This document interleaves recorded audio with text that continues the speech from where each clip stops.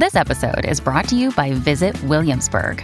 In Williamsburg, Virginia, there's never too much of a good thing. Whether you're a foodie, a golfer, a history buff, a shopaholic, an outdoor enthusiast, or a thrill seeker, you'll find what you came for here and more. So ask yourself, what is it you want? Discover Williamsburg and plan your trip at visitwilliamsburg.com.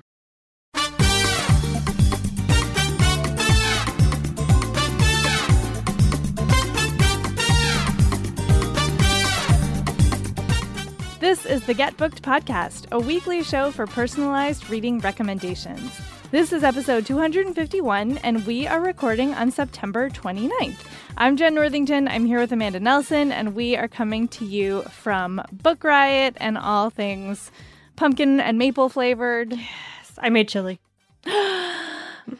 It has begun. I haven't made my first batch yet because I'm trying to decide if my first batch will be my favorite recipe or will I try a new one? Like, these are the important chili questions that are happening right now. So, man, I could see arguments for both. I was going to make quarantine arguments for both. Yeah. Like, you do the comfort thing. Right. Everyone needs that. But also, no one can travel or whatever. So, like, why not try something new? Right. So we'll see what happens. I'll keep you posted. Thank you. I know y'all care a lot. Okay, so welcome to the show where we talk about books as well as chili. This is a reading recommendation show, as I said at the top. If you would like to send in a request for a reading recommendation, you can do that either through email, getbooked@bookriot.com. Or you can drop your question in the form that's at the bottom of the show notes on the site. It's there for every episode. And you can send in time-sensitive requests if you want, but please write time-sensitive, all caps, either in the subject line of the email or the very first line of the form, plus the date you're hoping to hear back by. If we don't get to it on air by that point, we might send you an email response, so you can keep an eye out for those. And you can send requests for, books for you, books for a friend or a relative, maybe things about traveling, because, that's the thing we can't do right now, whatever it is that you're looking for. And we will do our best to find you your next great read. All right, so before we get into today's show, we have some feedback. Rebecca wrote in, and thank you, Rebecca, for this, to correct my mispronunciation of Métis, which is how the author Cherie Desmoulins identifies, but I've been mispronouncing it, so I very much appreciate you. I think that was me. Well, I definitely did it, but you might have done it too. We have both said this wrong. Yes. So thank you for that and for the background on the use of the word. It's very much appreciated, Rebecca. Let's see.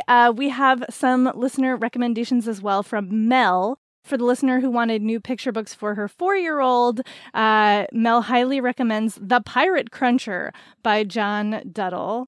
That just is the best title. I don't know what it means and I kind of want to. And then Mel also recommends for the listener who wanted to satisfy their Wanderlust, Eat, Pray, Love style, anything by Isabella Bird, who was apparently an unmarried woman who traveled the world alone in the mid to late 1800s. She wrote about her travels to her sister, and her letters were published in newspapers and later turned into books. I definitely need to look this woman up as well. That sounds great.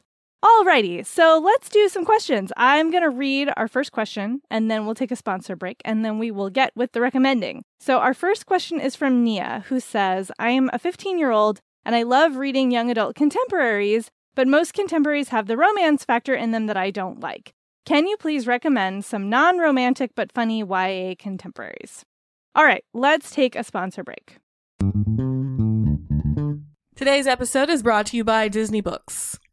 Do y'all like Caribbean mythology?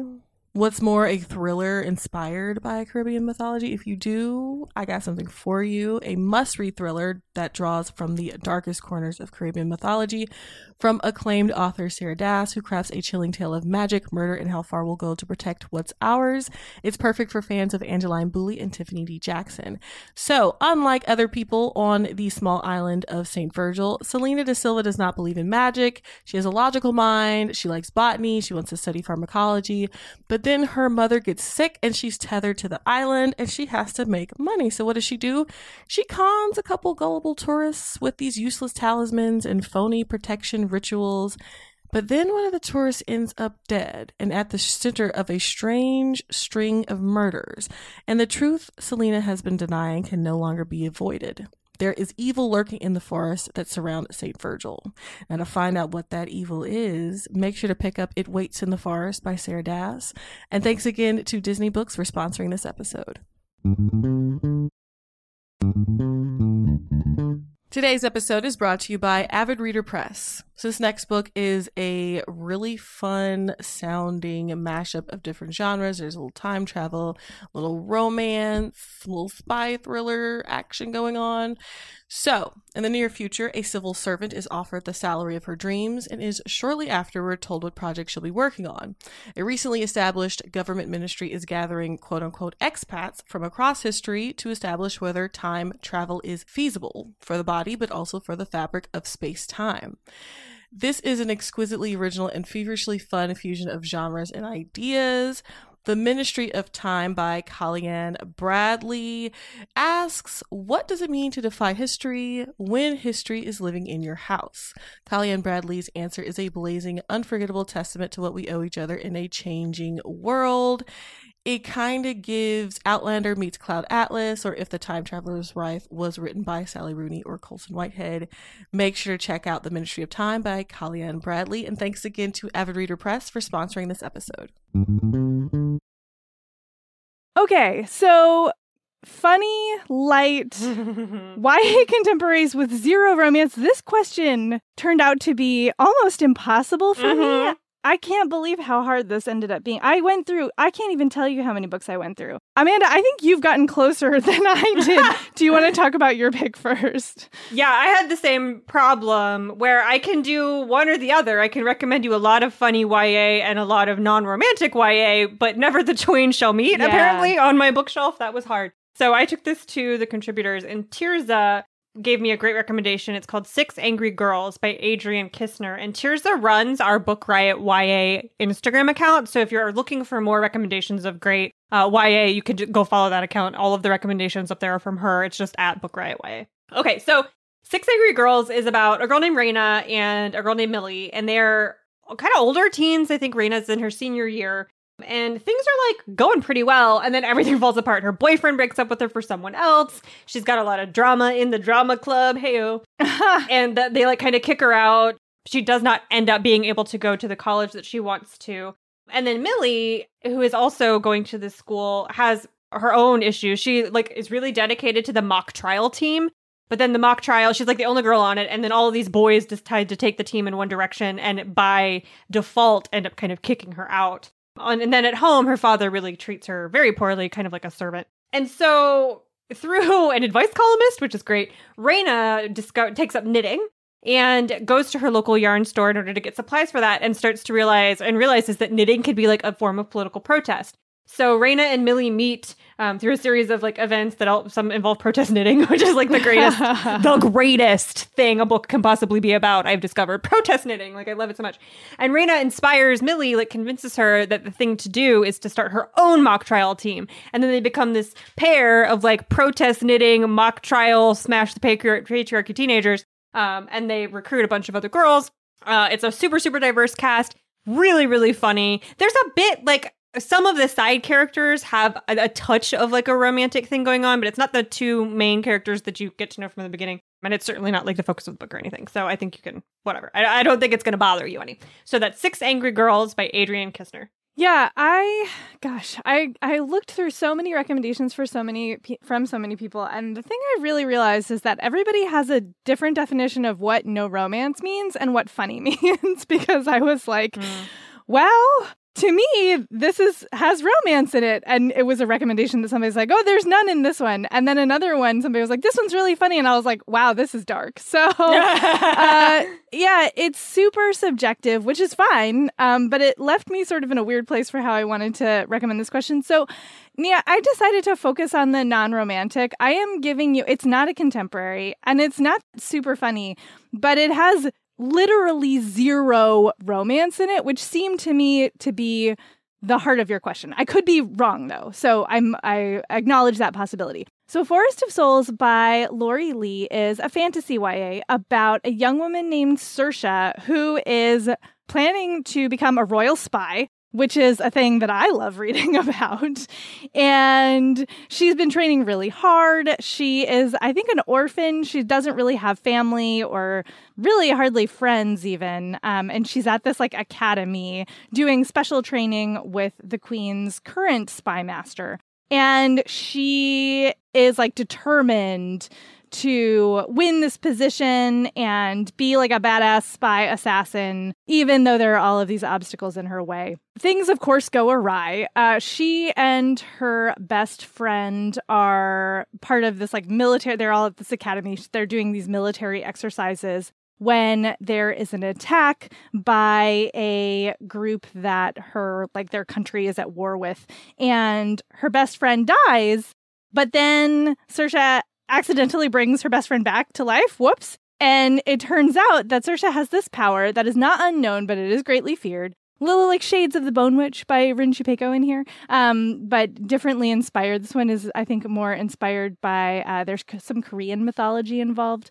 But anyway, so Saoirse has these powers, and now she's like on the run with her best friend, trying to like find allies and figure out what's going on. There's this huge political mishmash conspiracy. There's a lot of action. It's really page-turnery. I loved the world building. And this is 100% a friendship story. Like it's the first in a series, so who knows what will happen in later books. But in this first installment, it is all about friendship and sisterhood in a really satisfying way with lots of action. So again, I know you wanted contemporary funny. I think you might enjoy this for different reasons. So if you're open to broadening your criteria a little bit, give it a try. Again, that's Forest of Souls by Lori M. Lee. Okay, our next question is from Jenny, who says, I'm a dedicated reader now and when I was a kid, but I went through a phase in my teens and 20s when I couldn't be bothered. This makes me so mad now because think of all the books I could have read. What it really means is I missed out on some of the had-to-reads because my couldn't be botheredness extended to my homework as well, so there were big gaps in my reading life. To be perfectly honest, this email is based on the fact that I just saw the trailer for the Rebecca movie coming to Netflix, so that one is on my list. I have read Pride and Prejudice, Frankenstein, and Dracula. I love To Kill a Mockingbird and Tale of Two Cities, and also The Yellow Wallpaper. I tend towards sci-fi, fantasy, and magical realism in my regular reading. I don't mind scary or gory, and I'm really not here for sad, sweet old people. That's like a very specific thing to not be here for, sad, sweet It is. Okay, I picked 1984 by George Orwell, which does have some torture in it, so I'm just going to put that trigger warning out there. Because it seems like you're looking for like classics that were taught in school. I read 1984 in school. I'm also giving this the asterisks of, this might be a little on the nose for you or anyone right now. All things considered. You don't say, like where in the world you're located. But if you're in the US, I don't know, this might be a little too close to home. So if that's going to bother you to read something that is like very similar to the headlines, then maybe give it a pass. But since you like science fiction in your normal reading, this is such a foundational like sci-fi novel, one of the, most famous, that I really think that you might enjoy it. So it's about a guy named Winston who lives in a it's not an alternative future now, but when the book was written in 1949, it was an alternative future where World War II ended very differently and the world has been divided into these, I think I don't remember if it's 3 or 4, kind of mega countries. And the one Winston lives in is in like where the UK used to be and is very, very authoritarian. And he works in a department that is designed to rewrite history. So he pulls up old newspapers, removes clips that counter what the current administration is saying actually happened and changes them. So if anybody goes to look up old newspapers, it matches the story that the current administration is putting out there into the public. There's a lot of violence, there's a lot of torture, there's a lot of war. And he, through a series of events in the novel, comes to start to resist this authoritarian government and goes to a lot of lengths to maintain the secrecy of his resistance because it's terrifying. And then that it just like does not go so well. Orwell wrote it based on the Soviet Union, what he saw coming out of the Soviet Union when Stalin was, in charge. But I don't know, like a lot of it, every political like wing of any party uses it as like a bludgeon to be like, well, this sounds familiar when you think about the other side or whatever. And that's been said about this book since it was written. But I really do think that there are shades of reality in it now, like that have to do with what's happening now. especially the part about Winston's job and rewriting truth. And like so much of the book is about the erasure of objective reality and how authoritarians use that to control populations. So yeah, just a real like classic of science fiction, even though it feels more like an autobiography. I don't know. Anyway, so that's 1984 by George Orwell. I'm going to leave that one alone now. Yeah, can you tell that we're having some feelings today? Whew. My pick is also perhaps slightly on the nose. It's very on the nose. I'm sorry, not sorry. It's Parable of the Sower by Octavia Butler. This book, if it's not already, I believe will be taught in schools and is a modern classic of the genre. And yeah, it just recently hit the New York Times bestseller list, which is amazing considering how long ago it came out. And, you know, it's a shame that it took a posthumous new edition for Octavia Butler to get on the New York Times bestseller list. But she did it, and that's amazing. So this book is the first in a 2-book duology that takes place in 2025. It was written in 1993. Yeah, 93. So, you know, Butler was very prescient in her imaginings. So the main character, Lauren, lives in the outskirts of Los Angeles, but this is a world in which, like, there are enclaves that are still relatively safe, but there's, you know, climate change and wildfires and water shortages and war and drugs and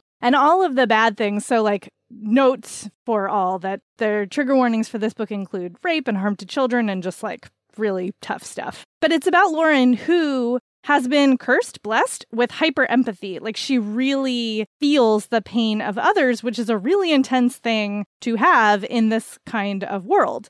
And Lauren and her family are fire destroys the compound. Lauren is forced out into the world with a bunch of other refugees and has to, like, figure out how to live. And she basically starts her own religion that is based around this empathy that she experiences. And it really is a story about what community means in times of struggle and how to hold on to empathy when you are surrounded by pain. And like, I honestly can't think of anything more relevant to our lives right now. Mm-hmm. It's amazingly well written because Octavia Butler was an incredible writer. And yeah, but it is extremely on the nose for what's going on right now, which just goes to show, like, our problems aren't new. We are, you know, they're just our current problems, and history is a cycle, but hopefully we can make some progress in this moment. So again, that's Parable of the Sower by Octavia Butler.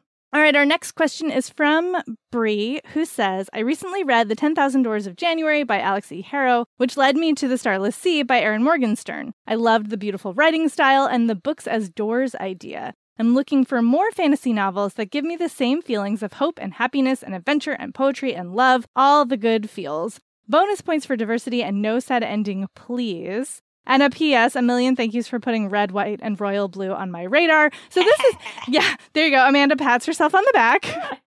You're welcome. So this is basically the opposite of the last question. Amanda, what do you have?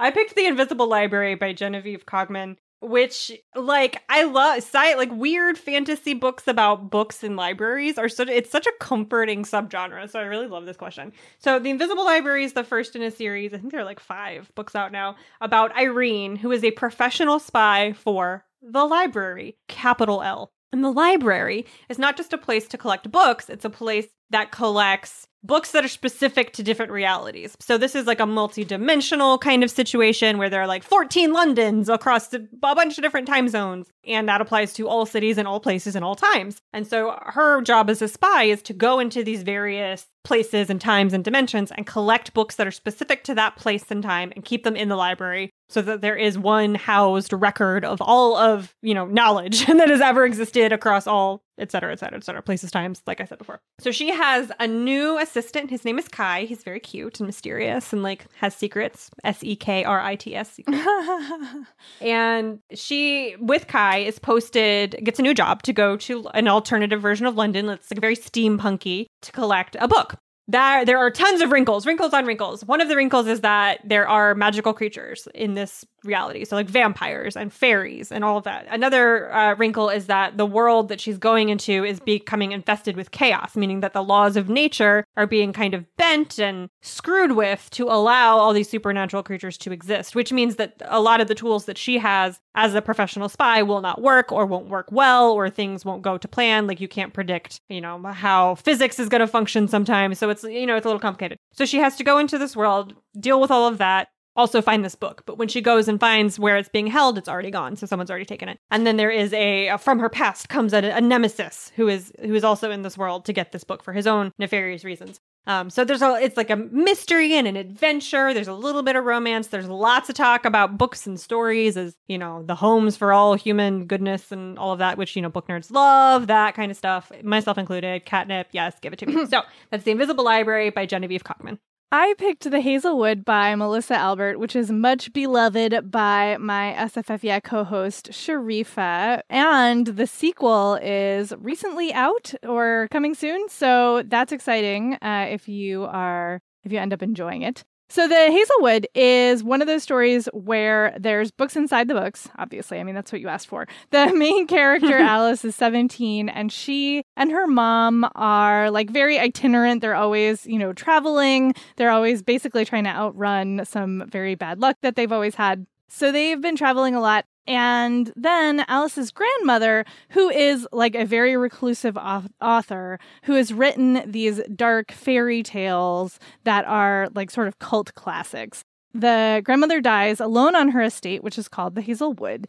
And then her mother is stolen by a person who claims to have come from the supernatural world of her grandmother's book. And Alice is just like, what is happening? That's not real. Where's my mom? She has wanted to have nothing to do with her grandmother's legacy. There's like a lot of fans who are super obsessed and she wants nothing to do with them. But now, because she has to save her mom, she has to ally with a classmate who is a super fan of her grandmother's work and who may have like ulterior motives for wanting to help her. And she has to go to this estate and then into the world of her grandmother's stories. And I don't know that it's like necessarily a happy ending, but it's a hopeful ending. And there's more. So I figured this was a good option for you. So again, that is The Hazelwood by Melissa Albert. All right. Our next question is from Shri, who says, I've got 2 requests.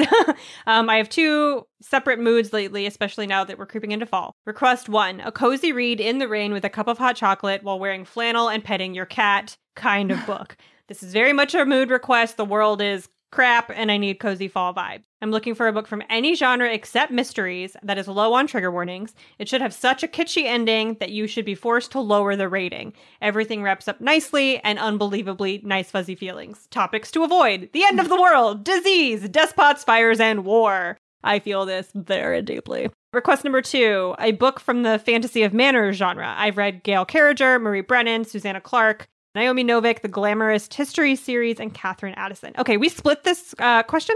Yep. So I'm going to answer the first one, and Jen will answer the second one. So I'm answering the cozy, pet your cat, hot chocolate, no trigger warnings question. And my pick for that is The Switch by Beth O'Leary, which I feel like is my new red, white, and royal blue. Like, this is the thing that I want everyone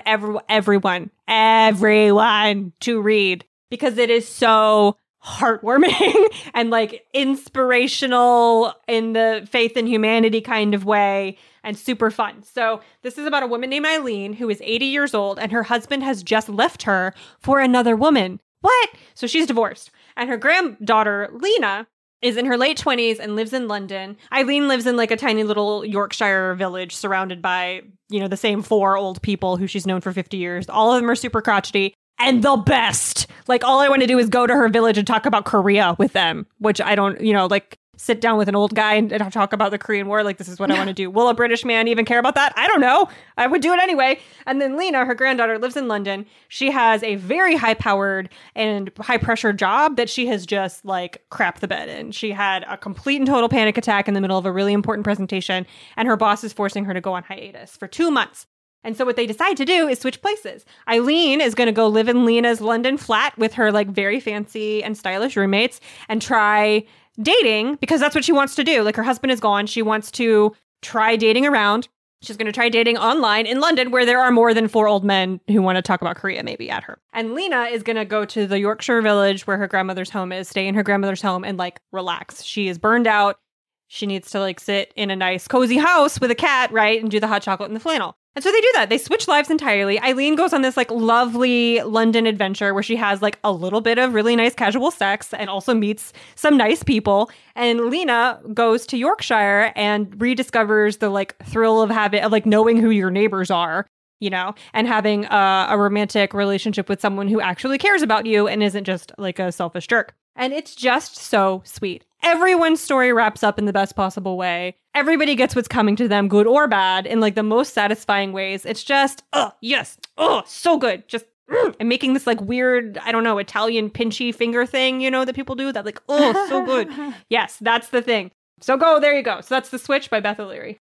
I am very delighted to recommend some fantasy of manners to you. And I picked it's The World of Riverside is what the series is called. The first book is, there's so many caveats to this. So the first published book in the series is Swords Point by Ellen Kushner, which is great. It is about a swordsman for hire who gets hired by nobles to fight duels on their behalf. And he and his boyfriend are like dealing with various things in their relationship. It's a very like medievally England kind of world. And he really wants almost nothing to do with the nobles aside from like taking their money.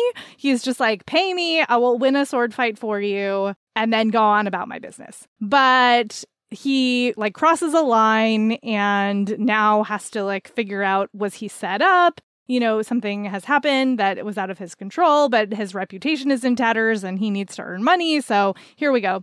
And then what I love that they did this. Ellen Kushner opened up the world of Swords Point to other writers.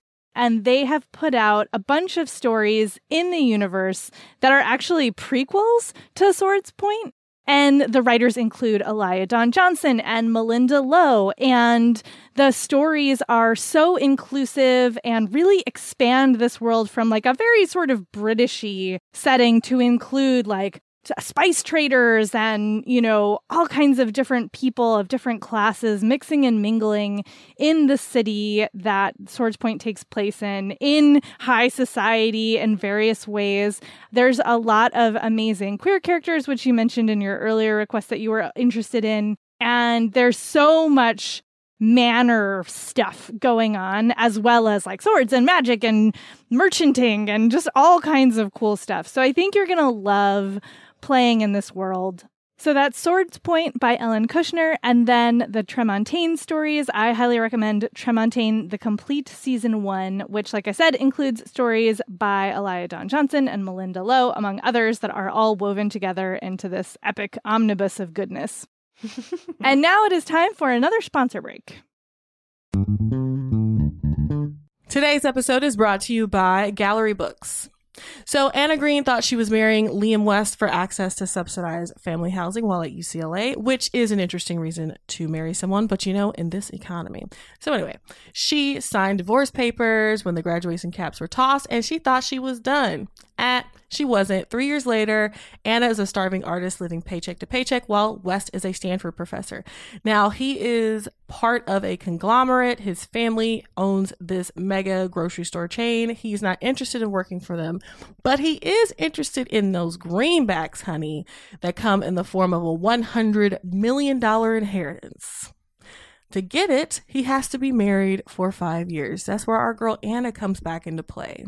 So the two will fake a marriage, but as he gets to know her and gets to appreciate the feisty, foul-mouthed, paint-splattered girl that she is, he'll begin to wonder if the money is worth the love of his life.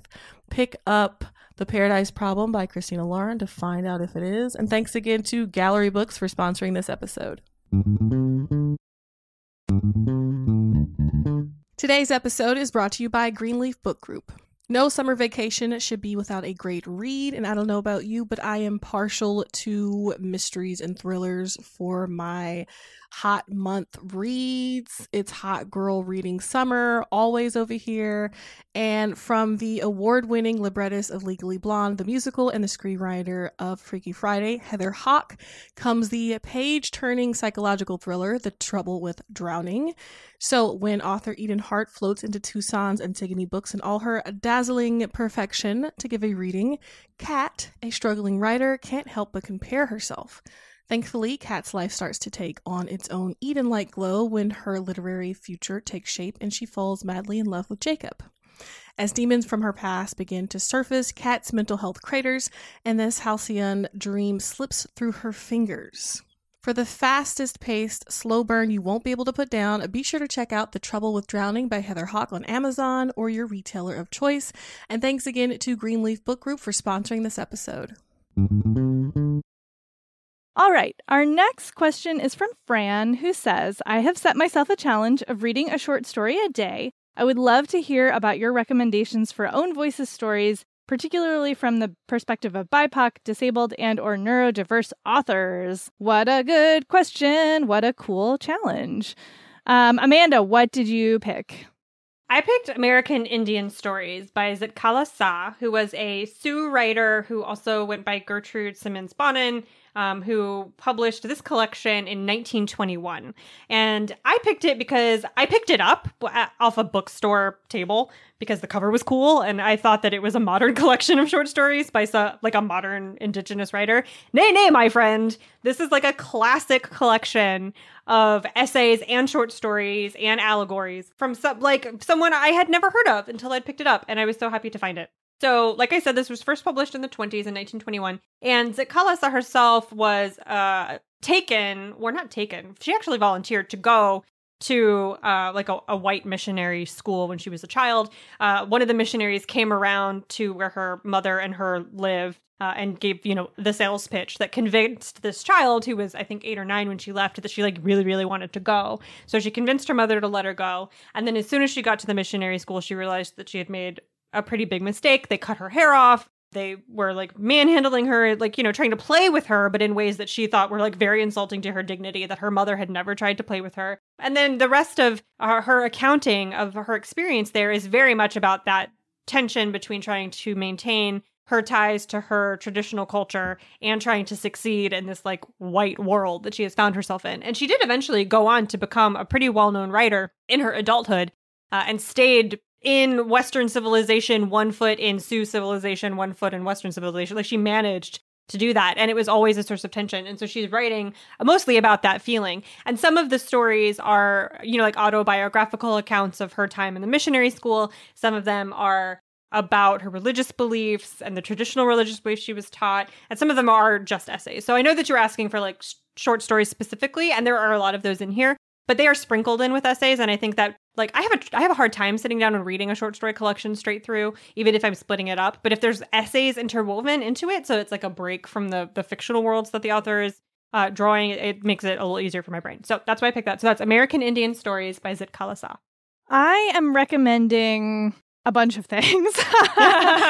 You're welcome. Yes, I mostly am recommending the Destroy series. So the Destroy series started with Lightspeed magazine, and there were editors and writers who got together to do these X destroys Y. So, for example, people of color destroy science fiction or destroy horror or fantasy. And then there was disabled people destroy science fiction and fantasy. And these series is obviously it's, a tongue-in-cheek reference to the criticisms that some folks have about, social justice in genre fiction, blah, blah, blah. And I just love it so much. The stories are so freaking good. I've backed multiple of these on Kickstarter, but you don't have to have done that. They're all available online. And Lightspeed and Uncanny Magazine are the two lit mags that have published various of these issues. I'm going to leave links to both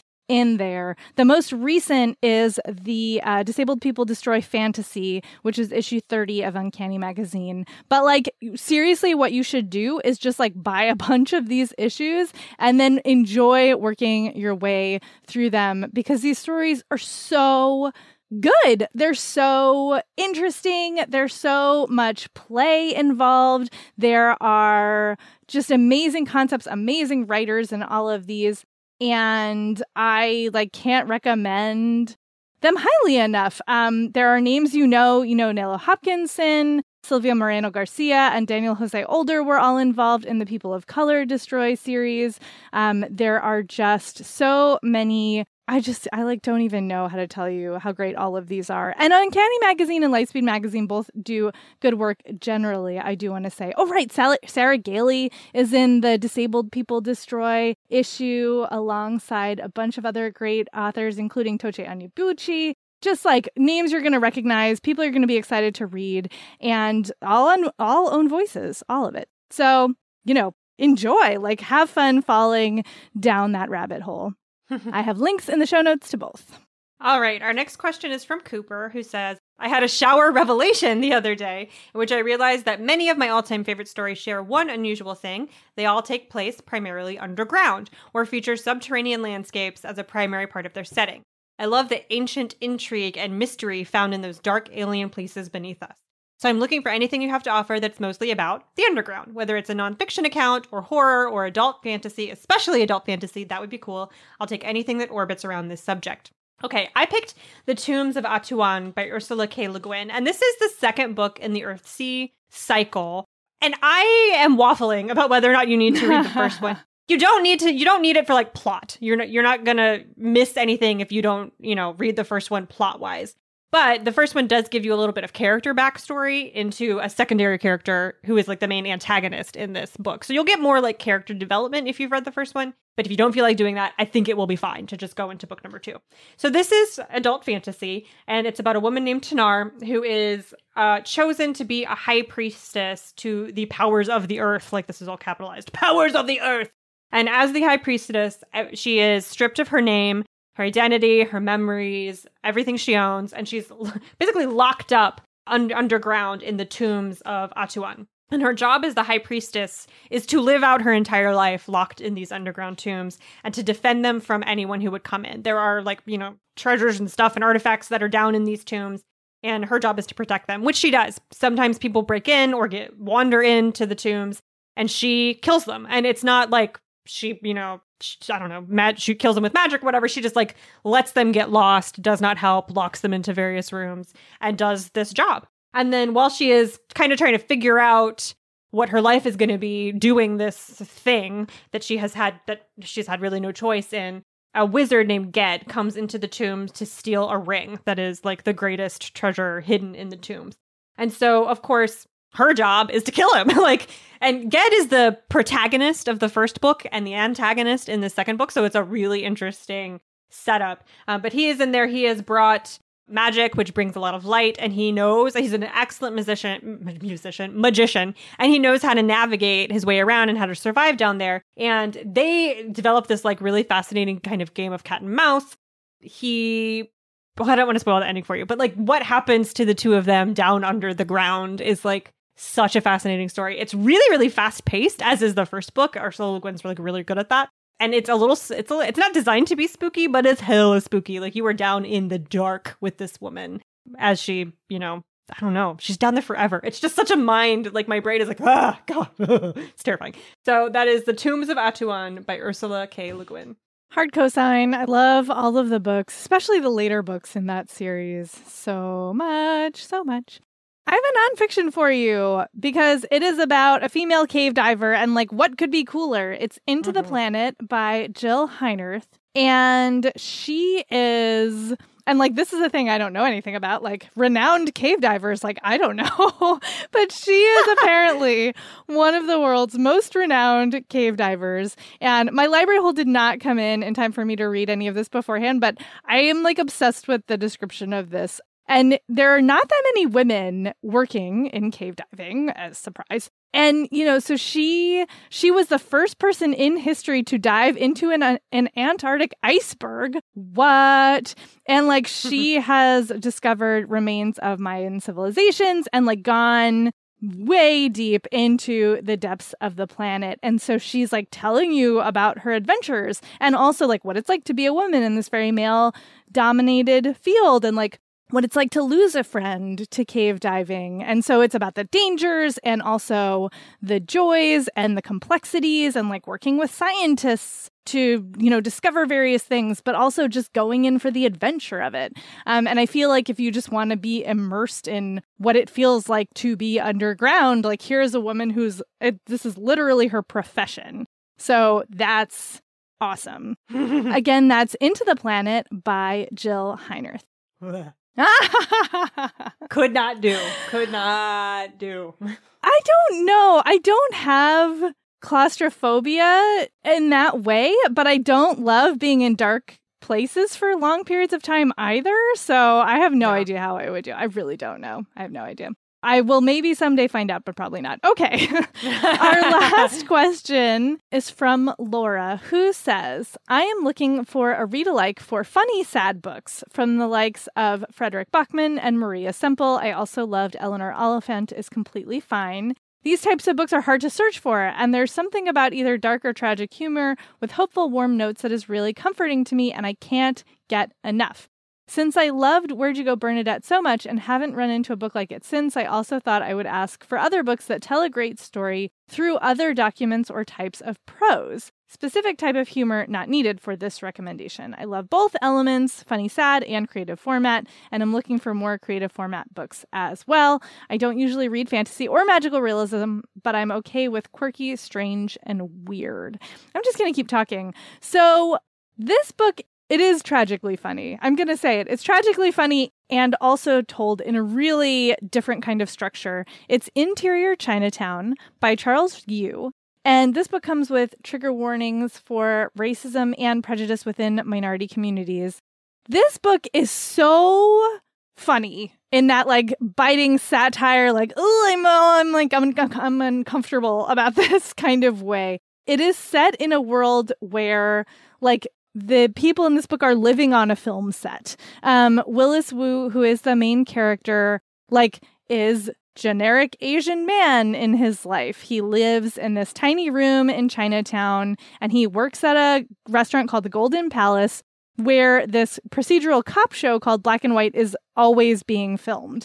And so he's like an extra and has to do humiliating things like fake a bad accent for a shot or, you know, wash dishes or get thrown through a window. And the way that this world works is that you aspire to be like, you know, a featured guest or like, God forbid, a leading role. And the only, you know, sort of lead role for Asian Americans in this situation is to be Kung Fu Guy. So like he wants to be Kung Fu Guy. That's what he's like spending his whole life working towards. And if it means putting up with these crappy bit parts that are super stereotypical, then like he's going to put in the time and try to quote unquote better himself. And he actually manages to like get into the spotlight a bit. But then, you know, he finds out that like things aren't any better at the top. And this is a real look at what it means to be Asian American and to feel like no matter what you do, you will never fit in or people will never let go of the stereotypes. I mean, white people, let's be real here, will never let go of the stereotypes that they think of when they see an Asian face. It also tackles the tensions between different minority communities and the way that, for example, the Black and the Asian communities are pitted against each other by the way systemic racism is set up in America. And the whole thing is written in like screenplay format. Like the whole thing is basically a screenplay. It's really fascinating. And I don't think many authors could pull it off. But Charles Yu has been writing in really interesting formats since the start of his career. His short story collection, Sorry, Please, Thank You, is just like each story is a different kind of narrative structure. It's amazing. And he also writes for TV. So like he knows how to do this and he does it incredibly well. And it is just, it's such a weird and interesting and like I said, bitingly funny and creative and thoughtful book. And I think you'll love it. Again, that's Interior Chinatown by Charles Yu. Okay, I latched on to the like darker tragic humor with hopeful warm notes kind of thing, and I went with 2 a.m. at the Cat's Pajamas by Marie-Helene Bertino, which I forgot existed until you asked this question, which is a shame because I love this book so much. It's really slim. It's like 250 pages. It all takes place over one day, and the main character's name is Madeline, and she is a 9-year-old whose mother has just died, and she lives with her dad, who is like kind of catatonic with grief and is of no use to her, you know. And she's a like real smart mouth. She wants to be a jazz singer. Like she's just such a character with a capital C. And then we're also following Serena, who is a teacher who teaches 5th grade and has just moved back to Philadelphia after getting divorced. And she is supposed to attend a dinner party that night where like a big crush that she had from high school will also be there. So she's having all of these butterflies about like reigniting that potentially and rebuilding her life and, like nervousness about being around somebody who was cool in high school and all of that. And then also Lorca, who is a club owner who owns the Cat's Pajamas, which is a jazz club that he is probably going to have to close unless he can come up with 30 grand by the end of the night. And so these are the 3 characters that we are following. Madeline is determined to get to the Cat's Pajamas, where she wants to make her on-stage debut at Christmas and kind of follow in her mother's footsteps. And so the lives of these 3 characters intersect over the course of the day that we're following them. And it's just everyone, like all of those stories are kind of tragic sad, right? Like this guy's going to have to close this club that's been his whole life. This teacher who's divorced and very lonely. And then this kid who's just lost her mother and is like trying to pursue a dream to distract herself. But it ends on like the hope builds over the 250 pages. And it's just one of those books that's like things are garbage and everyone in it is sad, but humanity is awesome and pulls through in these small, beautiful moments and in these small, beautiful nights, where we are together. And the kid has such a smart mouth. This kid, I'm normally very annoyed by like precocious child narrator. It like drives me crazy. But this kid is awesome because she's a smart aleck, and not just in the way of like, oh, she knows a lot of big words, but in this like biting, cutting, very believable kind of way for a kid who's living through a tough situation and is lashing out, in like self-defense. So it's much more believable to me. So that's 2 a.m. at the Cat's Pajamas by Marie-Helene Bertino. I'll co-sign all of that. That was a really sweet, sad, fun book. All right, that's our show. Thanks go out to our audio editor, Jen Zink, for suffering through all of our errors and then fixing them. Thanks go out to all of you for listening. We so appreciate it. We also love it if you would leave a rating or review on Apple Podcasts. It helps other people to find the show, and we do love to see the feedback. Thanks to today's sponsors for making the show possible. And you can find us on social media in between shows. Amanda, where are you? I'm on Instagram at I'm Amanda Nelson. I am also primarily on Instagram as I am Jen IRL. That's IAMJENNIRL. And we will talk to you next time.